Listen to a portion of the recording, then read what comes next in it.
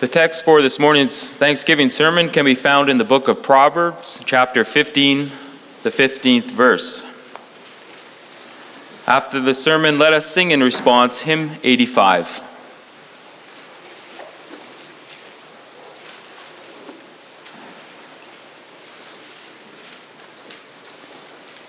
So Proverbs 15, verse 15. All the days of the oppressed are wretched, but the cheerful heart has a continual feast.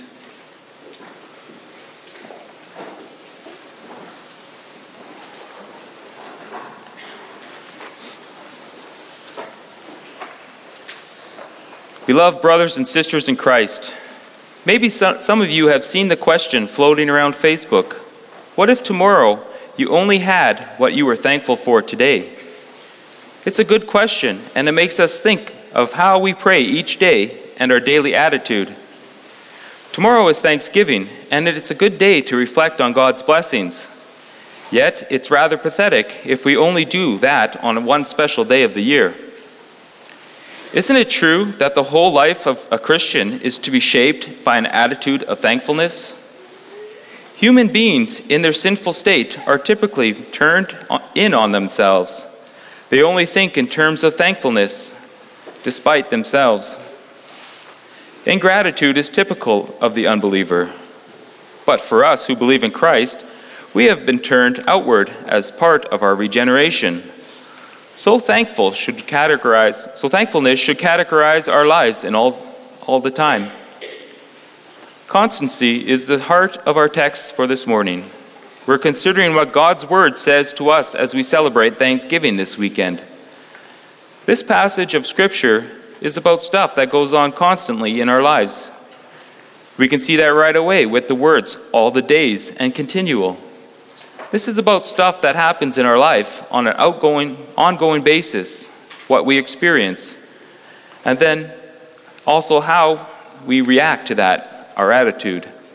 So I proclaim to you the Word of God this morning, and we'll hear how God gives wise teachings on the right attitude in all circumstances. One of the key things we need to remember about the Proverbs is that they often give us observations or descriptions of the way things typically are. When Solomon wrote the words of our text, he was not giving a command, but telling us what he has seen.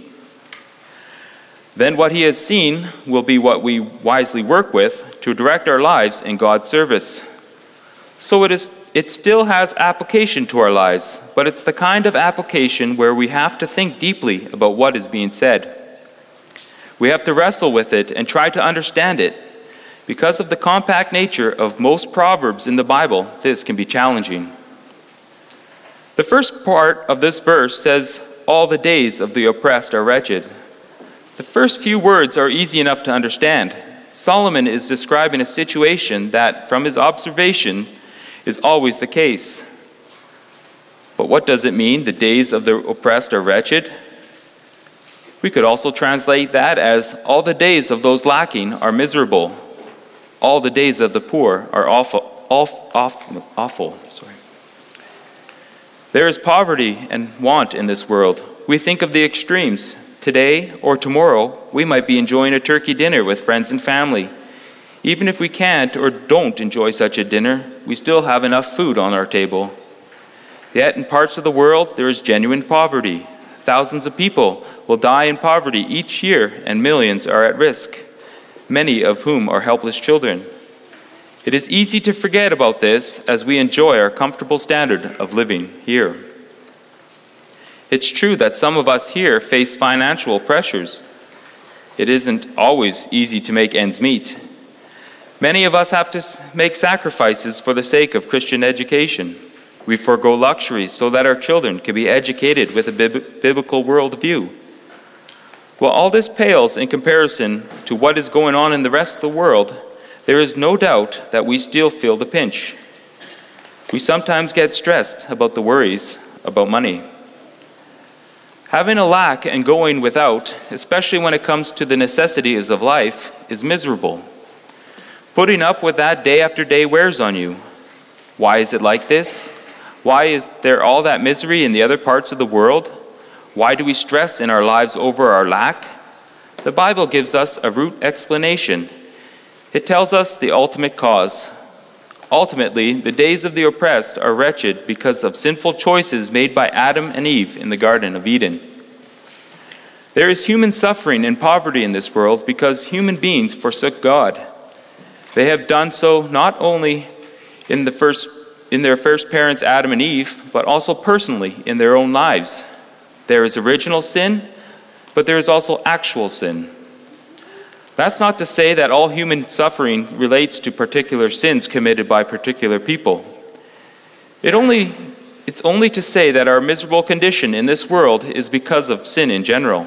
We suffer because we are a race of traitors. The misery that gets experienced in this world is a reminder about the wages of sin. Unbelievers experience physical poverty or mental anguish and stress. That points to the fact that there is something far worse waiting for those who rebel against their Creator. God has not left himself without a witness.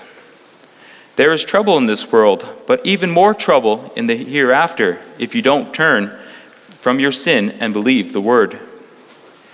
You see, there is physical lack, and that can be bad. But even worse than that is spiritual lack. Of ourselves, we are lacking the righteousness that God's law requires. God requires perfect obedience to all his commandments. He requires that from all people. Every single commandment must be obeyed in its entirety, not only what he commands us to do, but also what he commands us to refrain from doing. Not only the external actions, but also what the commandment says is to be going on in our hearts and minds. God demands 100% compliance to his law with regards to our thoughts, words, actions, desires, affections, everything. He wants it all. And we have nothing of ourselves to offer. We are lacking. But that's why the Catechism says in Lord's Day 51 that we are wretched sinners. Wretched there means that we are poor. We have empty hands. We don't have the obedience that God's law requires. That's reality. The reality comes into sharper focus when God's word reminds us that not only do we not have the obedience, we have nothing with which we can make up for our disobedience. We have nothing with which we can make atonement for ourselves. We have no native means at our disposal to turn away the wrath of God and turn his favor towards us. We are entirely poor when it comes to effecting our own proposition of God. We can't do it.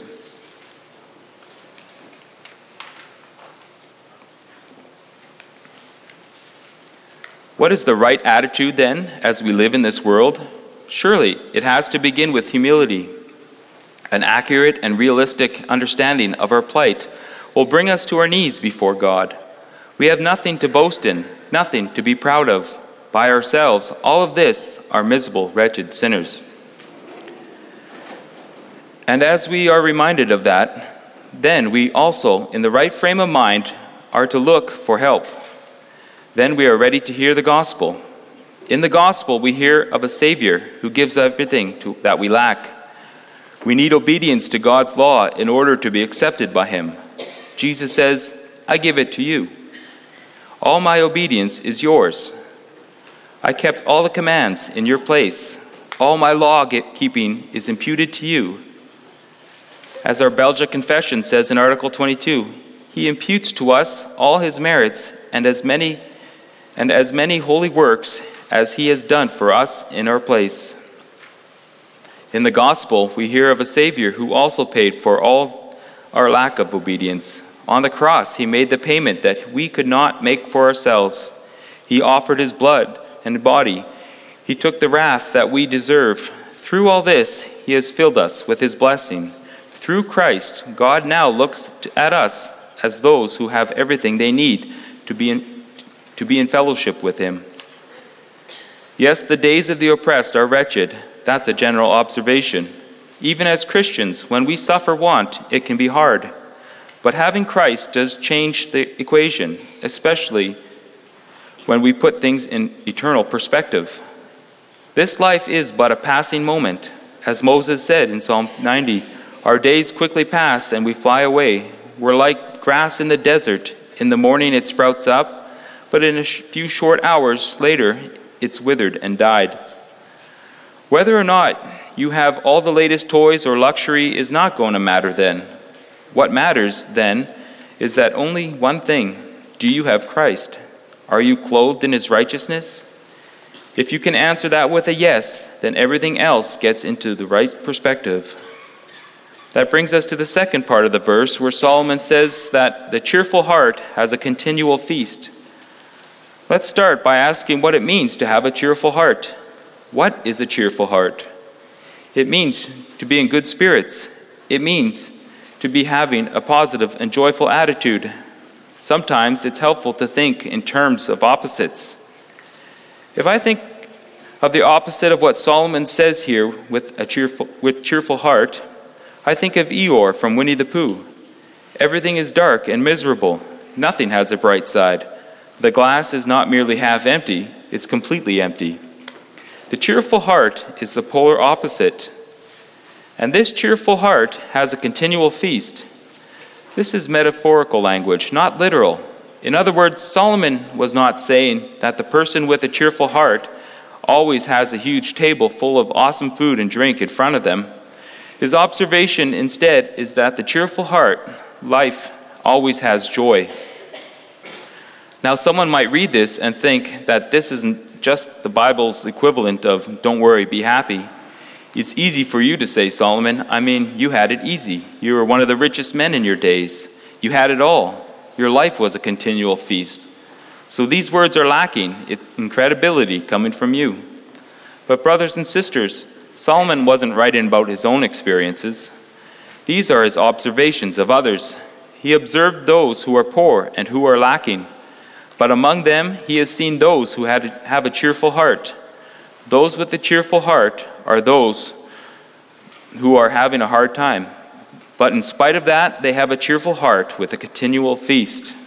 What gives? How can someone have a cheerful heart despite those terrible circumstances? See, here's the mystery of Christian joy. The joy of a Christian doesn't hang on his circumstances. True joy in the Bible isn't so much tied up to the ups and downs of this life.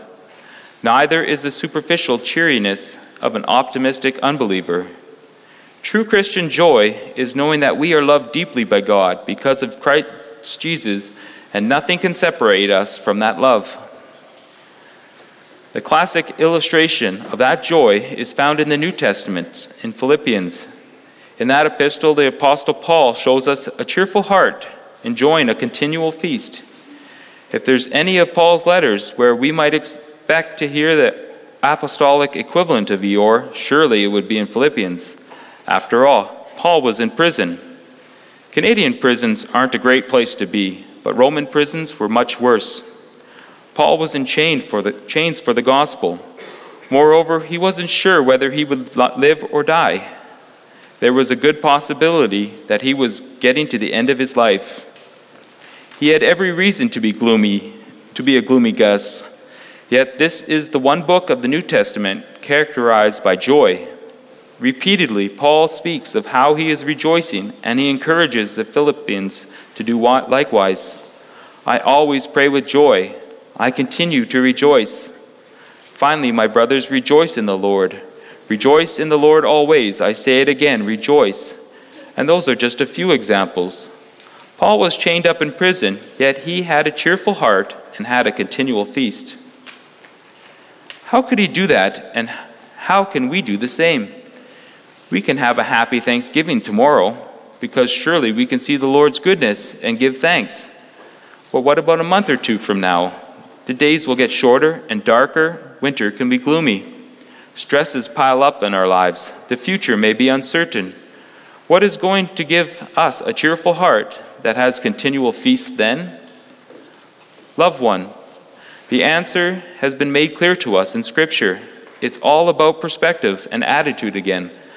The perspective and attitude of faith in Jesus Christ, that's how Paul could have the cheerful heart in his jail cell. That's how the people whom Solomon witnessed in his day could also have a cheerful heart. It's true that they lived before the coming of Christ, but yet they had the promises of God that pointed ahead to Christ. As they trusted God's promises and trusted God himself, for them, that was the same thing as trusting in Christ. They could have cheerful hearts because they had a gracious God who promised to redeem them. He is our God.